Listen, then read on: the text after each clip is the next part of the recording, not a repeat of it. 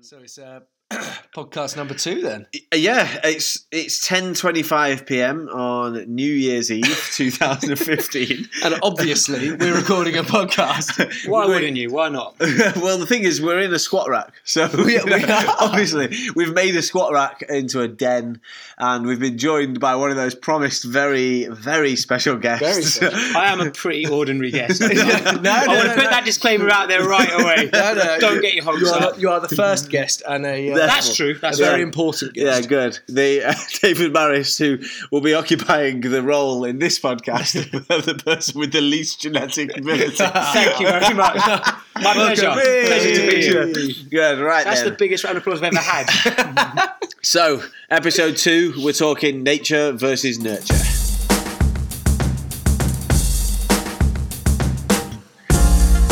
Hi guys, thank you for joining us on podcast number 2. I'm Greg Rutherford. I'm joined by Andrew Steele again. Hello. And a very special guest, David Maris. Hello, guys. Just want to give you a little bit of context of what's going on. It is New Year's Eve, as we mentioned. We're currently very full on pulled pork, pulled lamb rolls. Some very good desserts actually that Andrew picked up in London. Israeli cake. Yeah, I only eat Israeli-based cakes, as we all know, which I transported from Jerusalem this evening. I was in Jerusalem. You were in recently. that area. I was going to say you were very recently. As such, I was inspired to get some Israeli patisserie for our dessert on New Year's Eve. Which is and appropriate. we've washed it down a little bit with some Prosecco, and we thought we'd record a podcast. We'd go along the same lines of what we were saying before about life and performance and how... And the balance between the two, really. The balance, absolutely. yeah. And on this one, we want to focus on nature versus nurture. And very interestingly, between the three of us that are here, we have 3 very different levels of success within a sport that we all do love and enjoy to a certain degree. Yeah, we've all been very heavily involved in, actually. Absolutely. Yeah. And that's something that I think is hopefully going to come across in this podcast, is showing how different roles and how probably luck plays a very large just role. the age-old question, really. Like, can anyone be elite at their sport or whatever they choose? Spoiler alert! David Maris. Shall I go? Thank you for our guest, David Maris. Yeah. See you next time, guys. Pleasure. So no, basically, really, like that age-old question of what is it that makes someone good at a sport or whatever it might be. Is it nature? Is it nurture? Is it training? Is it practice? Yeah. Or is it just what you're born with? And does anybody actually know what the perfect solution or what the perfect format is to create somebody who can go on to succeed within a sport? Yeah. So, David, what's a little... I think like people would be quite intrigued to hear, because I think every athlete I've ever met somehow knows you. Yeah, everybody. You're somehow involved. Like you're like the man behind the scenes somehow. I'll give a bit of context as well. I've known David now for a very long time, probably since I was 12 or Something 13, like that. something like that. David's from my local area in around Milton Keynes, actually from sort of Linslade and that area around there later. The Metropolis. And we've known I'm each the only other person from Linslade. yeah. There's only one. We've known each other for a very long time. And fascinatingly, whenever I speak to most people within Britain, actually around the world, Atto Bolden knows you very well. He does. Very random. Yeah, he does. I did a conversational piece with him actually for the IAAF, and one of the first things was like, I'm friends with Dave Mash. He's like, I spoke to him yesterday. I got a message fairly shortly after as well. Yeah, it is. David. I mean, for anybody who's not in athletics, you may not know David, but if you're in athletics, I'm sure you all know David. But we thought he'd be. But no, everybody knows you. We thought he'd be a perfect guest just to. Again, look, for me from the outside, I've seen David work incredibly hard within athletics, much harder probably than I ever have in my career, and give up a lot in order to try and better himself and make himself as good as he possibly can. just to get some success. Well, no, there needs to be some. There's got to be some. So what? Like, obviously, I only know like later in the story. I don't really know you that early. Right, okay, I mean, I'll give you like a bit of a brief background. So, like, I've been very, very interested in athletics, sprinting in particular, since before I was 10 years old. Like my first key memory is Carl Lewis in the 1991 World Championships. Big race, 6 men broke 10 seconds, first time that had ever happened. Sorry to cut across. I'm sure you can name every single person in that race and the time they ran as well. Oh, I could do the top 6. I don't know if I could do 7th and 8th. You're not interested in 7th and 8th, are you? I could tell you the people, but I couldn't tell you the If time. it's not top 6, I'm not into it. I hate to Do you want me to do it? Well, I hate to cut across David, but the other thing is with David, he's a stato beyond stato within the sort of the 100 and 200 metres. And if there's anything I ever need to know about it from the last 30 years, basically ask David. Actually, go on, just to test you. So it was Carl Lewis 986, Leroy Burrell 988, then it was Dennis Mitchell 991, Linford Christie 992. That was top 4. 5th. Ooh. This is great. This is really special. Raymond Stewart was in 996. Raymond Stewart. He was Jamaican. He made 3 Olympic finals. Stewart. Again, I promise anybody who is listening to this that David doesn't have like a piece of paper or anything else in front of him for him to reel this off. Genuinely. Well, I can't. I forgot the 5th. So I missed something else. Terrible piece of You just do have like the biggest passion for sprinting. Yeah, I've got a huge passion for it. So it kind of started then, and then kind of gradually. At that point, I wasn't doing any club athletics, and I took that sort of a few years later when I was sort of 15, 16, and just sort of stuck with it ever since. But I've been kind of lucky enough to grow up kind of with the likes of Greg and sort of 1 or 2 others. And I went to university in Cardiff, which was also kind of like a hub for quite a good. Yeah. So you meet people there as well. What was it, Darren Campbell's group? Yeah. So Darren Campbell, Tim Obey, like I was very lucky to train with those guys whilst I was at university. And in fact, that probably led to, if you can call it a success, that led to me winning a couple of county titles, which is that's what I've achieved. Yeah. So you would have classed yourself as a 100-meter runner. Well, that was 100 and 200, 100, 200. Probably I would be better at the 200, which is, I mean, I don't want to, again, do another spoiler, but perhaps that brings us on to something that we might discuss a little bit later. Well, that's it, yeah. Well, so basically what we're trying to, like, understand is there's 3 of us here. One of us has won every major medal there is. That's what. I've not won any major medals, but I've been to an Olympic Games, and you've worked very, very hard. So it's very different. There's no it's just a very different experience. I mean, of I must success, as it were. Because, I don't want to sort of.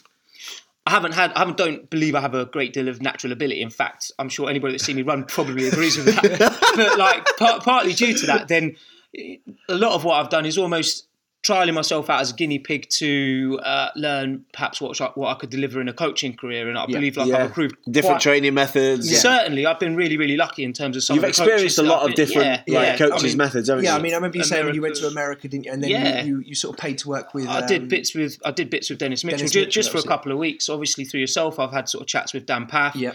And then whilst in Britain, I've been very lucky to sort of have a snapshot probably into just about any major sprinters training, which is really, really interesting. In fact, sort of talking about it kind of allows me to sort of sit back and actually realise perhaps how lucky I am and how sort of interesting it is. Well, again, I'll give another sort of spin on it for sort of my relationship with David. So David was the first person to ever take me into a gym and teach me how to power clean, for example. He goes, I'm going to try 60, did 110.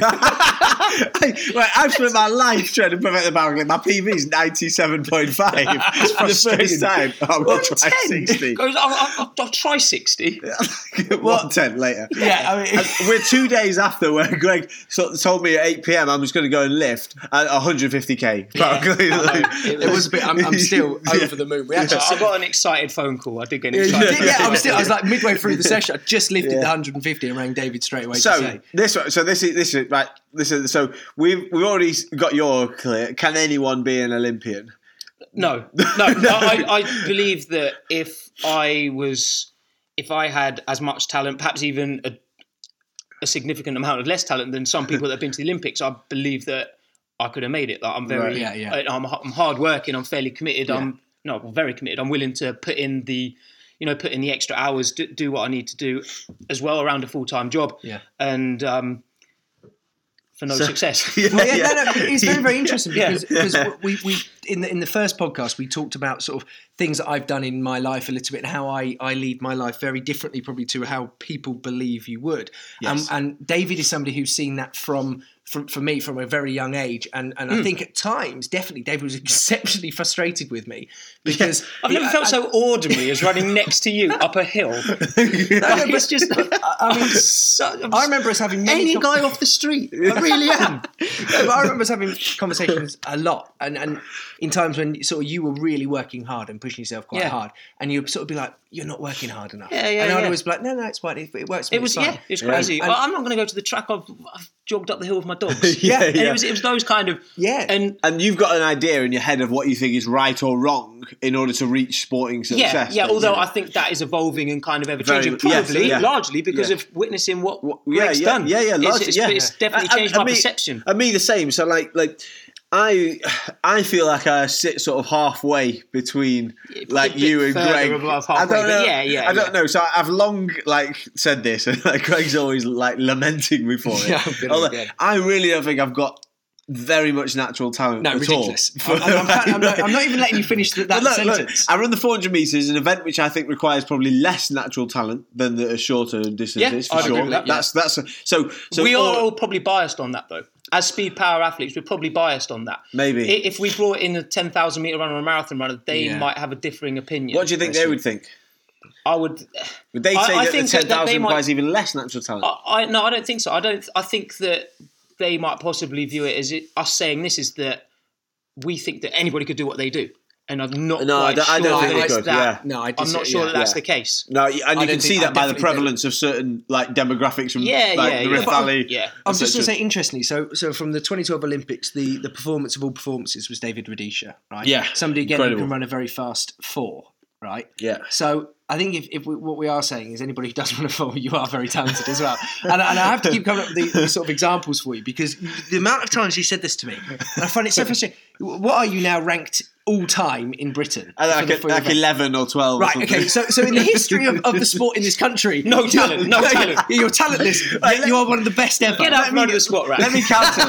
let me counter this. Right? So, what do we consider the pillars of being sort of talented? This is a very good point. Yeah. So what is talented in a sporting context? So naturally being able to do to lift heavy weights. No, not necessarily. Strong? I mean, the thing is, sport specific. Okay, what we've got to say as well is, okay, so for example, I can lift very well and I can do a lot of things very well, right? But no. Yeah, you can. But you can. Yeah. Not order taxis. But does that mean I'm good at what I do exactly for the long jump, for example? No, right? But I think that's the point is in the public, you have a perception of being sporty. Yes. Being athletic in the wider context. But I think what we do within athletics, the beauty of athletics, it is the purest form of sport, and said because there is a definite winner. There is always a marker which you can't It's refuse. very objective. Exactly. Yes. So for example, beautifully you can't say I love the way he came second. Yeah, exactly. I prefer that. and I think that is ultimately this is what I'm sort of saying. So okay, I might be good at lifting and running up steps and whatever else. But there's going to be other people who can do that. I mean, I remember you talking about a guy in Luton who could power clean 160k and whatever else. 177. There you go. Could power clean. He was 76 kilos. Right, wow, exactly. that's incredible power to weight. Long jumper. I think he jumped something like that. Yeah, I think he jumped a 1 off 760, but fairly consistently. So what we're saying is, again, the fact that I can do it doesn't actually mean that I'm going to be a great long jumper, right? No. Proof is in the pudding. Yeah. And the fact of the matter is that you are 11 foot 12. Yeah, we're getting on to that point of the most specific performance indicator, I don't want to use too much damn path terminology, the most specific performance indicator for an event is how well you do that event. So saying that I must be able to run a Y for the 100 metres because I can lift X in the gym, I think that's very flawed. And I think some people do that. And that was the problem which I guess I faced a lot in why I came to this opinion of myself is that here we go. So I'm naturally very weak. Right, my heart rate goes really high. My resting heart rate is 90. That's really high. I'm very naturally fat. I've got no flexibility. But then I'm pretty naturally fat. Yeah, true. I have no flexibility. Olympian. So like these things which you consider as like being a natural specimen or a natural talent, right? When I was younger, especially even though I'd won in English schools at 16, I won the English schools championship, so the national championship for schools at 400 metres. That's quite good. Well, I put it into perspective. I never won an English schools medal apart from a relay one in 2001 in Exeter. Often, actually, it's a good indicator that you're not going to be a good senior if you win against junior. But true. I always thought I'm not going to be a professional athlete. It was never in my goal almost because I just saw myself as too much like the guy who's on the street, like just the guy walking on the street. I mean, but that's equally how I saw myself. That's good. That's exactly how I see myself. You say this like all this stuff, but like even amongst the three of us, we all look reasonably athletic. Yeah, that's true. We're all. I mean, obviously, Greg and I are perhaps taller than you, but I mean, you say you're naturally fat, but you're not. I'd be interested to see, like, in terms of, I know that you watch what you eat and whatnot, but in terms of where that fell on like a normal distribution curve of the entire population, right? Yeah, you're going to be on the leaner end. Yeah. So, but I also train 6 days a week, so maybe. But do you think you're going to be clinically obese if you didn't? Maybe, yeah. There's a post-training goal. I genuinely wonder if I could be like like when a swimmer retires. I want to be the fattest Olympian ever. I think I'm Andy. In fact, no. In Beijing, a special Olympic metabolism took over, and my body fat. No, actually, that's an interesting thing to touch on very briefly. We've talked about this before. David, sorry, we're just going to phase you out. Champs. We said this, and we mentioned. I'm sure we did mention in the first podcast where all of a sudden Olympic gear comes around and everybody manages to drop weight very, very easily. Everyone was in such good shape in Beijing. It was scarily good shape. It was outrageous. But also the props to the BOA, British Olympic Association, put on like this incredible chef who just cooked like amazing food in the holy camp, didn't he? Right, okay, so you noticed it very, very like late in the season, as in very literally right at the right time. I remember Ricky Fifton going like, "Steely, you're lead." Then I looked at Martin Barras. I'm Martin, you're lead. And everyone was just really lead. It was like really bizarre. And that happened again to me in 2012. Exactly the same thing. Yeah, I remember you lean going in fantastic shape. In fact, you look back just on that video of you jumping. You look noticeably lean on that. Yeah. But you didn't win.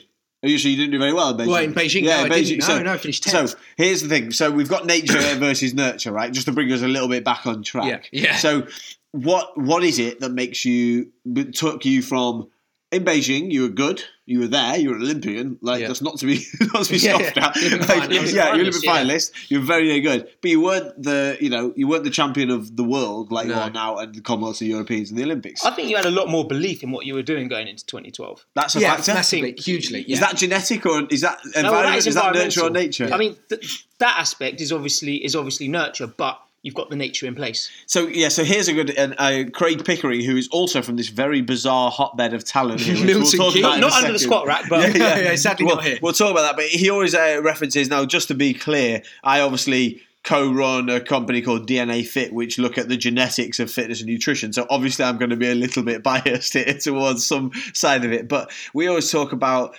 we ask people what's nature or what's nurture. So you say okay, height. What is that? Are you born with that, or is it training? Is it environment? Well, what do you think? Okay, so interestingly, I believe, and it's from what I think I've seen coming out of Milton Keynes, there was a couple of certain coaches who would take athletes on at a very young age. So we're talking, I don't know, between 8 and 10, and work them incredibly hard. You must have seen this as well. Some coaches would push them hard. And interestingly, as they got older, they didn't seem to grow. They seem to. No. They're still 4 foot 8. Yeah. Amazing. I was just about to say I did ask about height here, but I didn't realise you were actually referencing it. Yeah. So interestingly, it seems to be that they were so overworked. They had lots of what you could consider growth pains and whatever else. Yeah. And I genuinely believe, and I still believe, that if you overwork and overpush young adolescents, that you risk stunting their growth. Interesting. I'm going to come at this from a slightly different point. You get identical twins who, once they reach adulthood, are different heights. Yes. So they've got the same genes. There's evidence. And so, I mean, they're going to be pretty close. Yeah. But there's going to be some. I would say that probably I don't want to put a number on it, but it's largely nature with a little bit of nurture in terms of. So that's right. Yeah. So nutrition when you're young can make a difference. Yeah, exactly. Exposure to vitamin D. The one that people don't expect is your ability to handle pressure. Is that genetics or is that environment? I think that a lot of people have a little bit more of a problem once it comes to something that is more controlled by the brain, where it's something. It's not necessarily academics, not the word I'm after. But do you understand what I'm trying to say? Is that people don't try and train that. No, they think it is very trainable. They think it's something that you can control, as opposed to it being so genetic. So if it's anything where you can just sort of apply mental effort, then that they think that it is. So I think I've got a great example of this. So I've got an older brother as well, who I genuinely believe is more talented than me. I genuinely believe he's more talented. In what to do what though? To do probably a multitude of sports. I'm probably built to jump. So he probably won't jump further than you or run. No. But I would imagine he'd be stronger. I think he could be stronger. Absolutely stronger. And I think for his ability within team sports, especially when I used to watch him play rugby and everything else. But interestingly, with my older brother, as much as he was the rugby star going through school and sort of trialled at Northampton Saints in England, he did all these sorts of things. He didn't quite have that mental edge to be able to separate failure and learn from it to move on and go forward. But he would accept that as well. And I would say with myself, I don't see it. I've seen a psychologist, I think, once, and she talked to me about when you suck a lemon, your facial expression. And after that, I just sort of thought, I'm not interested in this. What? The moment suck a lemon. Exactly. The moment that comes in. Don't suck a lemon on the run-up. It was all very, again... functional, real-world stuff. Yeah, I don't respond well to that. So I shouldn't have sucked that lemon. The really interesting thing I think here is that people might know, or they may not know, in Jamaica, it's obviously like the national sport is 100-metre running. So the culture is to be an Olympic sprinter, basically. Yeah, in the last, fairly recently, in the last probably 15 years. Yeah, that's 10, okay. 15 years. But they've always had champs. Yes. The incredible high school competition. I referenced winning English schools. Yeah. There was like 200 people in Bury St Edmunds or Exeter, the two schools I did. In fact, didn't your brother go to Bury St Edmunds? Yeah, he did. I went to Exeter. Yeah, that's right. Yeah, so and good memory. Yeah, nice. Yeah, good stuff. I did just. Yeah, no, I'm not even going to. Sorry. So, but, the high school champs are the biggest competition there. There's like 80,000 people in the stadium, right? In fact, when I mentioned Ray Stewart, he was in champs. I can't remember if he won it or not, but he made the Olympic 100-metre final as a school. So that's a high pressure environment from very young. Yes. Yeah. Now the two biggest names that are the best Jamaican sprinters in history, in my eyes, are obviously Usain Bolt and then Asafa Powell. Yeah. Right. Asafa Powell probably technically one of the most perfect 100-metre runners ever. Yeah. Absolutely unbelievable. Yeah, definitely. Never really done anything that matters on the world stage. That's true. Medal terms. No, nothing at all. Yeah, has he got a bronze from one world? Bronze from Berlin in 2009. That's right. Yeah, of course David knows that. Yeah, of course he does. Yeah, he should have won multiple goals. Oh, absolutely. Oh, yeah. Okay, until Bolt came along, he should have been. But his school didn't compete in champs.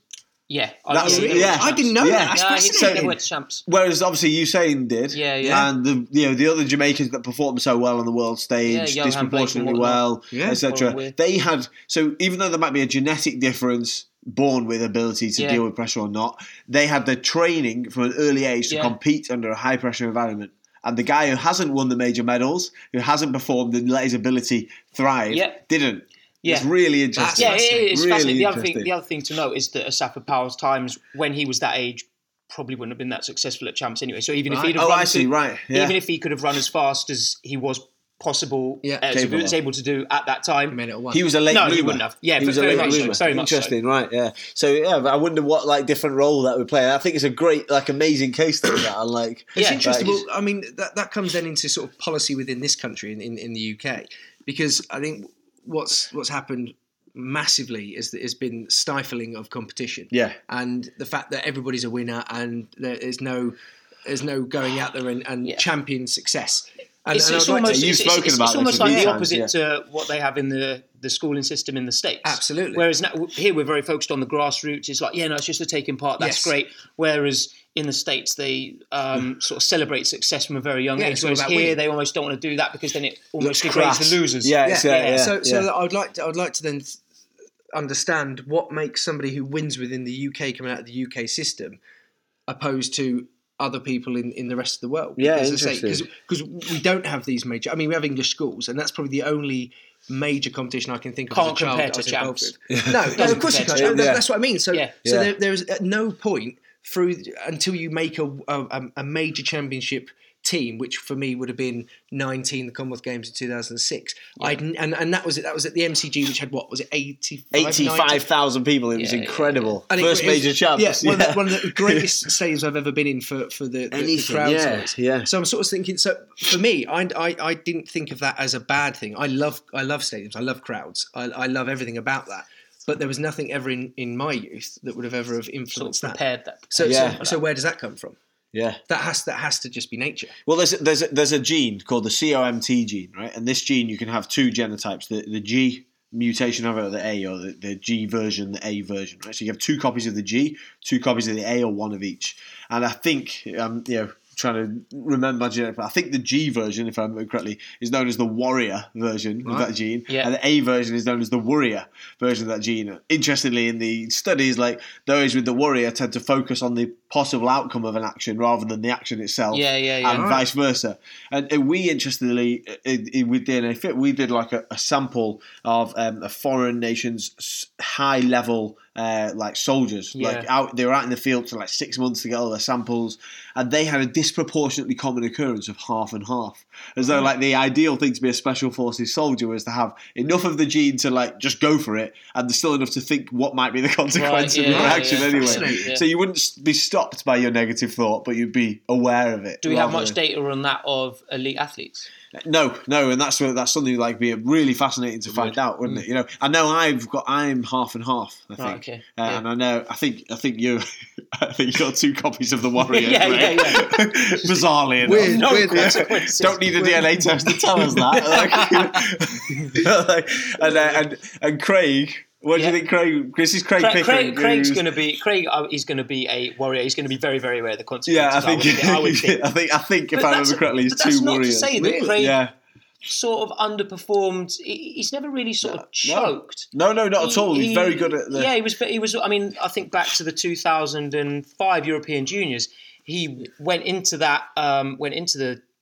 those championships having been beaten by Simeon Williamson at the trials, and So let's just tell the people who Craig is. Yeah. So Craig Pickering. So he's an Olympic 100-meter runner, ran in Beijing, made the quarterfinals.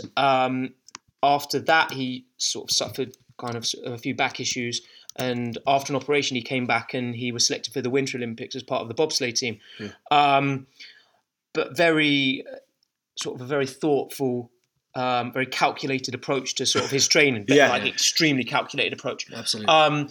But the reason we want to mention him is because he's from almost exactly the same area as you, Greg. He grew up in Shenley, right by where the school that I went to. Same age. Yeah, both speed power athletes. Yes. Both had the same coach for a while in Mike Leonard. And did you both compete against each other at sprints? Yeah, we did. A couple of times. Funny enough, Craig was the reason that I quit 100-metre sprinting. Right, okay. 2005 county. So it all comes back to the county champs. It's always the county. So Craig was the better earlier. No, I was the better earlier. So I was sort of Milton Keynes #1 for like a year or so when I joined, and then Craig came along, and then I went from being sort of like good in bucks and whatever else to all of a sudden Craig being much better than me. Really, right? And then I always hated losing. That's always been a massive part of me. And Craig was better than me, and I thought, well, I'll try long jump. Right, no way. Right. And so in actual fact, I have to thank Craig. Definitely. Thank you, Craig. Thank you, Craig. And that was and actually worked quite well. I think for Milton Keynes Athletics Club at the time, they loved it because they had me as the B string sprinter, him as the A string. Oh my God. It's a fairly good couple of strings. Craig's ran like, 10-14 or something like that? 10-14 is Craig's. What have you run? 10, 26. Arguably, you probably could run a 10-teen, something like if you'd done it at the right height of the season. I could run 9. You run 9, yeah. We know that. I didn't want to be so crass. I don't disbelieve that. No, I believe you could. Yeah, for sure. So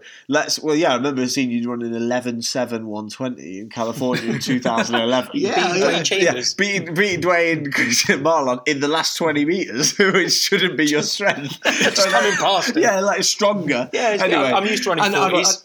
I'd like to mention that was just after a very long jump session. Because interestingly, all three of those guys like to say, we'll post the video. It was their last rep. It was the last rep. They were tired. I was thinking, I'd been jumping for about 2 hours up to that point, and that's very tiring. So just throwing that out. We'll post the video on the website at some point. But so from this area though, there's been a remarkable amount of speed power. But it was all within the same era. It was all within the same few years. Katie Ann Thomas, Joey Duck. Interesting, Chris Mervyn Clark. Luckwell as well. It's still power because he's a Javelin, javelin yeah. thrower. Yeah. Chris Clark, as you said as well. Chris Clark. There was another girl, Habi Falami, who Yeah. didn't have perhaps quite the success, but was still reasonable on the And then national. the Same era. year above me as Within well. probably was Andy 4 or 5 years. So why Yeah. is that? Where did that come from? Yeah, I love that. What's going on? That was really weird, wasn't So it? there was a certain like look of the draw, and certain genetics were born at that point. Yeah. But then the environment must have allowed that nature I nature think to sort of like nurture. success helps breed success. I mean, you sort of see it in. So let's look at Usain Bolt, for example. So before Usain Bolt came along and sort of tried running the 100 meters, the world record had been stuck at 9.7 for best part of 10 years. Yeah. Usain Bolt comes along, just completely rewrites that, runs a 9.58. And then a couple of years everyone later. runs. Then 9.69. So a couple of people runs 9.69 since. Yeah. And to be fair, you watch a Diamond League now and somebody runs a 9.77 and you don't think that much of it. No, it's whereas true. really, you should be. Yeah. should be You getting something of should. it. No, I remember we used to be like anything sub 10 was like, oh my god, Yeah. and now it's like, well, unless it's sub 10, I'm not interested. And Yeah. again, around that same sort of time, perhaps a little bit sort of in 2006, 2005, those kind of, that sort of era, the 200 metres, the world record had stood from Pietro Monero in the 200 metres for Ages. best part of 20 years. Then Michael Yeah. Johnson ran a 19.3, put it right out there. No one was coming near it. Then I remember there was one race in Lausanne in 2006 where you had Xavier Carter ran a 19.63, and then all of a sudden Incredible people race. started Yeah, running exactly. 19.60s. And Bolt was like 5th or 4th in that, wasn't he? Yeah. And then over the next couple of years, people started running fairly frequent 19. not Before that frequent, but race, 19.5s, I was like, the 19.6s. 200 metres is dead. You know, it's Yeah. a dead event. No one's good at it anymore. And then suddenly it just changed everything, didn't it? Yeah.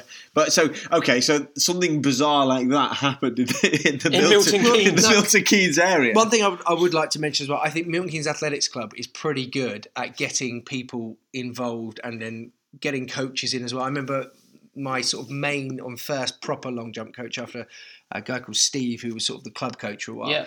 Milton Keynes brought in Tom McNabb, a guy who was quite important, especially in my younger years. Yeah, he's quite keeping well me known involved. in Yeah, coaching he's a circles, really, yeah. I mean, a bit of a sort of a legend within the sport from the 70s and everything. And Yeah. because of him, I sort of found that I was sort of good at what I did, and he did definitely help, and that was due to them bringing people in. I think they were good at that. So what they managed to do, they would harness ability in certain athletes by giving them to the right coaches, as it would be at the club, and actually supporting them. So I think that is a major factor. I'm conscious we're being very specific in what we're talking about here. Maybe, how do we extrapolate this to just being good at something? It's like, You just want to put yourself around people of a similar sort of natural ability. so it's like, and then it helps kind of breed that. I mean, the beautiful thing about sport is it's competitive. That's the whole point of it. yeah. So you put a couple of people of a similar sort of ability, then they are going to get very competitive, and normally that's going to help breed a little bit more success. So we've got a whiteboard here, guys. Right, which we've spent New good Year's board. Eve brainstorming on a whiteboard about nature versus nurture. it says pulled pork on it. Yeah. It does. The first point is pulled pork. So let's be clear. It was good pulled pork, 6 hours, wasn't it? I've got a bizarre, a quasi-mathematical equation written in the top corner of this board, and this. Do you not like it? Yeah, no, David's not a fan, but this was actually quite an important thing for me because I mentioned that. As a young athlete, I didn't expect to be an athlete professionally because I didn't see myself as enough of a specimen genetically or talent-wise. So I read this book by Michael Johnson called Slaying the Dragon. It's a good book. I've read It's it. quite good. It's very American self-helpy. It's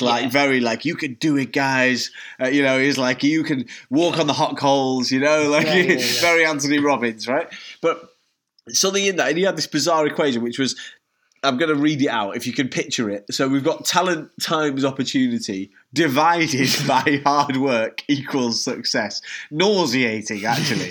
but there's something in there because the talent part is what we know is like genetics or natural ability, isn't it? And then opportunity we don't really lack. But that's like Milton Keynes providing enough opportunity for its talent. That's we're talking very much in a first world That's country. what I mean, there. yeah. So you take that talent in a third world country where there's no tracks or whatever. Yeah. Then Or let's say sprint cycling, velodrome cycling. Yes, well, that's a very good example. Right, isn't it? so we're the best in the world in the UK at it. Yeah. We've got some talent for sure, but they're not really that keen on it in Kingston, Jamaica. No. And if they were, would they be winning the medals that Britain are winning now?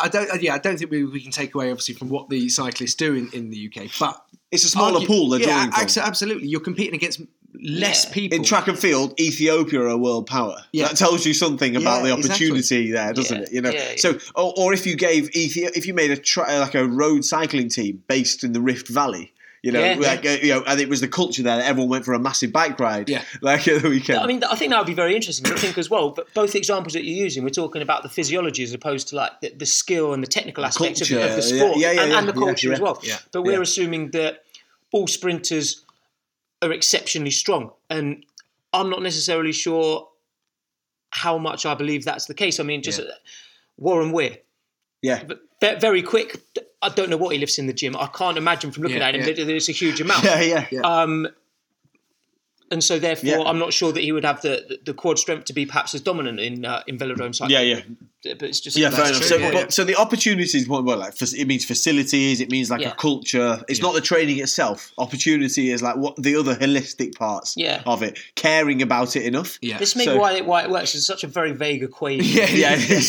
So we got that. So Michael Johnson talked about like if you deemed yourself as only having, let's say, 6 out of 10 on talent, the chances are if you had 10 out of 10, you're probably not going to do 10 out of 10 hard work. Yeah. And so I was quite inspired by this as a young athlete, and a rare moment of me not being cynical. I was very rare. the only occasion I wasn't cynical about something. It's a perfect equation. So like I was like, I'm probably about 7 out of 10 on talent, but I could probably work 3 points out of 10 harder than someone with 10 out of 10 on talent, or better, or something like that. So, and I really took that on board, and I knew I had the opportunity. I could definitely do the work. So hopefully I could make it happen into this equals success bizarre scenario. But it's very black and white, and I'm using a sort of experience bias there to say yes, that worked for me.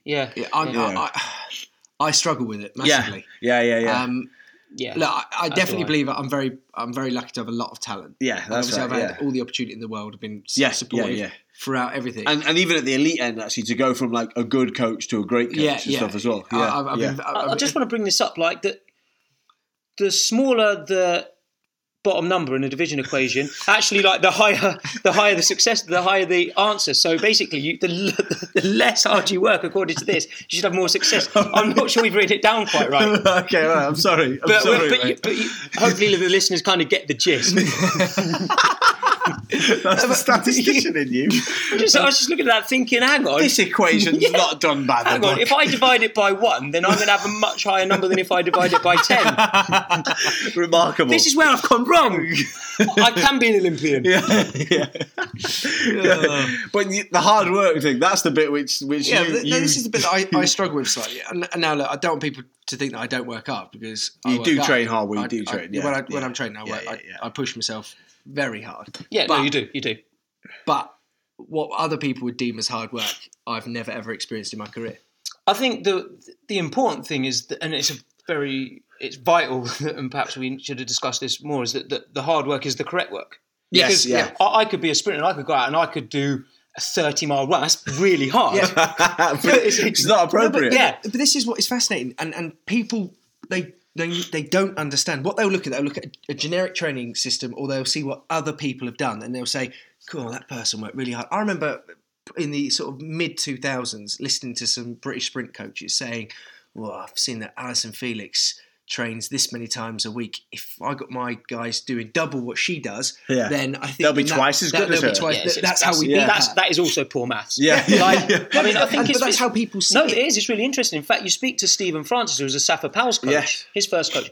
They did 13 training sessions a week because he read in a book that Frank Dick said do 13 training sessions a week. Wow, It's a really strange kind of concept. It is, yeah. So it's like, what evidences do you base your decision making on when prescribing the training? I think, and it probably comes down to, again, people who succeed and people who don't. You have to have the ability to separate yourself slightly from training and actually figure out what works for you. And that's something that I think I've done a lot of in my career. I've taken a lot from different people. Actually, David's been somebody who's helped a lot with different sides of my training. And you have to figure out, okay, if I do that, I'm probably not going to perform that well because I might be tired, injured, or whatever else. But if I do this, which in my case is running up steps or running up hills and whatever else, I get the major benefit that I feel I need. But not many people have the confidence to do that. No, and I think that's it. I mean, you suffered earlier in your career with a lot of hamstring injuries, and both those things take a lot of hamstring engagement out. Absolutely. Running up a slope, it Yeah. There's less hamstring Completely, recruitment, but so then perhaps that's saving yourself. Exactly. Then you terms go of- and jump plenty of times, and you obviously it's a massive amount. And that's almost the exact concept which inspired us to start this podcast. Actually, is like finding, basically, running up the fact that Greg digging a 6-foot hole in his garden seems to help him become an Olympic champion is like actually people finding the right way for you. So we talk about nature versus nurture, but it's almost like allowing yourself to nurture your nature is the most important thing. Really. Definitely. That's a very like, sentence. how do you you've got to nurture your nature. You can't without the nature you can't do it. Yeah. We set on that. Yeah, it's a fact. If no matter what I did, I could train all I wanted for the 100 meters. I wouldn't be very good at it. I'd be okay, but I wouldn't be an Olympian. Probably, or if I did, I'd sneak into the relay team, which I barely do at the 400 anyway. But there'd be a couple of injuries. Yeah. But I wouldn't run 9.9. Not like that. Okay, but as well, we've got to throw in that you've got to understand your nature as well. So even if I trained as much as possible, I'm never gonna beat David Rudisha in the 800. So you've example, training's very individual. So you've got to have a sense of with your DNA work. Well, I guess so. Sort of but it's basically playing to your strengths, isn't it? Yes. Understanding your strengths. That's really important. And minimise your weaknesses. Not trying to your strengths. Minimise your weaknesses, or manage your weaknesses and play to your strengths. Yes. But then and then once you're aware of that, like creating the best environment to allow that natural talent to be its best thing. So you said an interesting phrase before, which is about like if you've got the nature, you can still. You can still mess it up. Basically. You can mess it up with the nurture. You can definitely mess it up. There must be. You've done it. Yeah, I absolutely. For parts of my career, completely. And I think you should have won in Beijing. I arguably I could have done. And there's probably a lot of athletes currently in the UK. There will be. Ex and current who, if they really took a long, hard look at probably stuff they've done, I don't think that it's only the people that are Olympians that had the potential to be Olympians. No, So there's several. There's plenty of other people that could have made the Olympic team had they have taken advantage of their opportunities and worked appropriately. And arguably as well, there will be people out there who went to different sports who probably never found actually what they'll be good at. I mean, that's a wider issue. Yeah. But there probably are a lot of people out there who have never succeeded in sport purely because they never actually tried the right sport. Yeah. So what do we really get out of this? Is it basically that you just can't do it? I think. I think it's you've got to have the nature. So I think that if you could quantify it, nature's definitely taken up more than half. Have we all got the nature for something? That's a good question. Has anybody got the time to find out what their nature is for? I mean, you can't try something for 5 minutes and think, I'm really good at this, or I'm not good at it. You need to give it a little bit of time. I'm gonna throw this out there. It's all luck. And do you know what? Do you know why I say that? It sounds simple. In 2012. You're not doing yourself any favours here with this reputation of a fluke. It's entirely luck. It was. Do you know why? I wanted to be a professional footballer. Yeah, that's right. I played a lot of football. I took it to a relatively high level. And the one thing that always stuck out, everybody that ever saw me play football, they always remembered me as the fast kid. Yeah, that's right. Yeah. So you were lucky that Craig Pickering was a bit faster than you when he appeared, because it made you do long jump. Completely. And then I was lucky that I was at the right club, because then they sort of harnessed that by bringing in Tom McNabb. Post that, I was then very lucky that British Athletics brought over Dan Paff. Yeah. And then Dan Paff was willing to take me on. And I think you were lucky that you found out before Dan Paff, you found out what didn't work for you. Yeah, exactly. You were very lucky to find out what didn't work. I went for a period in my career. Those injuries were great. They were. Those injuries are why I've won. The silver lining thing is like very true. Actually, if that coach hadn't been that bad for you, you never would have got the coach that was really good for you. Exactly. You can learn from everything. You can definitely learn from everything. I think every person who's had an influence in my career has had a positive influence in some way, and in actual fact, it's some of those positives are actually negatives to me. They are. But in the long term, exactly. You're talking about long term, but only if you have the sense and almost the balls to change. Yeah, completely. Well. So like that in the startup world, they talk about like you can never be afraid of failure. You've just got to fail and fail and fail and fail again until one of them isn't a failure. Basically, I think it was Thomas Edison. He's going, I've not failed. I've just found 10,000 ways that don't work. Yes, yeah. It's a really good phrase. Very positive. But it's kind of true, isn't it? And like you have, it's luck. Okay, so it's having the perseverance to keep, like you said, almost the balls, the perseverance to keep going through failure and trying something else, and not let those 10,000 failures kind of bring you down to the point that you don't want to. Yeah, I guess so. If for example, if Dan wouldn't have been brought over from the US to work in the UK, So that look I probably wouldn't have won the Olympics. would have been a chronic failure as opposed to an acute failure. I've had 10,000 failures and I'm still going. And now you're on the podcast. Right, so it's true. Interestingly, I've trumped Edison. Interestingly, all jokes aside, I believe and have done for a long time that you'll be a fantastic coach. And when you fully commit to being a coach, I think you will very quickly probably become one of the best in the probably in the world, in the universe. In the universe. I was just going to say UK best coach on Mars. I was going to say UK, but you don't live in the UK, so that's Well, no. But thank you. That's not blowing smoke. That's genuine, because I think you've done something that a lot of coaches don't do, which is again another issue that we should talk about another time. But you've learnt from a lot of people, taking it on board and sort of remove some of the rubbish. Yeah, I tried to. It's difficult. Yeah. But then you've also you have a very, very wide understanding for the event of sprinting, which I think that's how people become great at what they do. I think it's it. Thank you. So there's a lot of luck, and it's only through luck that you would have eventually acquired a lot of knowledge from different people. And you only through a lot of luck that you got the right coach and the right environment in order to let you thrive. And you're lucky to be the fattest Olympian. Yeah, basically. Basically, I'm going. That's my aim for 2016 to make the Olympic team in the worst physical state that anybody's ever over made 50% body fat. So really, half fat. What we're saying from all of this is that from this podcast, you can take nothing away, which is going to help you to succeed. But what you should learn is that you have to be as persistent as possible and keep trying. Not be scared of failing. Actually. Exactly. And if you genuinely believe deep down that something isn't working for you, you just have to go and change it. You have to change it. Because now you're not nurturing your nature. Completely. You've got to nurture the nature. So that is the thing. That's a takeaway phrase, nurture the nature. And then it's all luck. And it's all luck and you can't control it. No. But no, I think you can control it, but you have to control it by being observant of what your strengths are and playing to them. And self-awareness. Self-awareness. That's vital it's vital in sport, but it's probably vital in everything, life. Really. Yeah. So take that away. This is how you become better in life. It is. And it's called life and performance, because this isn't just directed at being a great sprinter, long jumper, or something within athletics or sport. It is about taking it away into the wider world and actually using it to help you perform. Because I think a lot of the lessons you learn from this can be applied to a lot of things. Yeah. And hopefully that's what people try and take away. So I think, so on the really conclusive note there, guys, I just want to make it very conclusive that can anyone be a great Olympian? No. No. Not everyone can be an Olympian. No, you can't. Yeah. You need the nature first. Mm-hmm. So hopefully you've got the nature and then you've got the luck to allow yourself to nurture that nature, probably. That's probably the best way. And if you don't have that, then talk to me and we'll just get drunk and cry about it together. Right, so guys, we have 45 minutes now until New Year's, and it's going to be 2016 and another Olympic year. So I think it's probably time to wrap up podcast number 2. That's good. I'd like to say thank you very much to David Maris for taking part. Thank you for having me. I've really if you're enjoyed in Dubai and you want to get faster, David's probably the guy for you. I'd like to think that I am the guy. Yeah, that's good.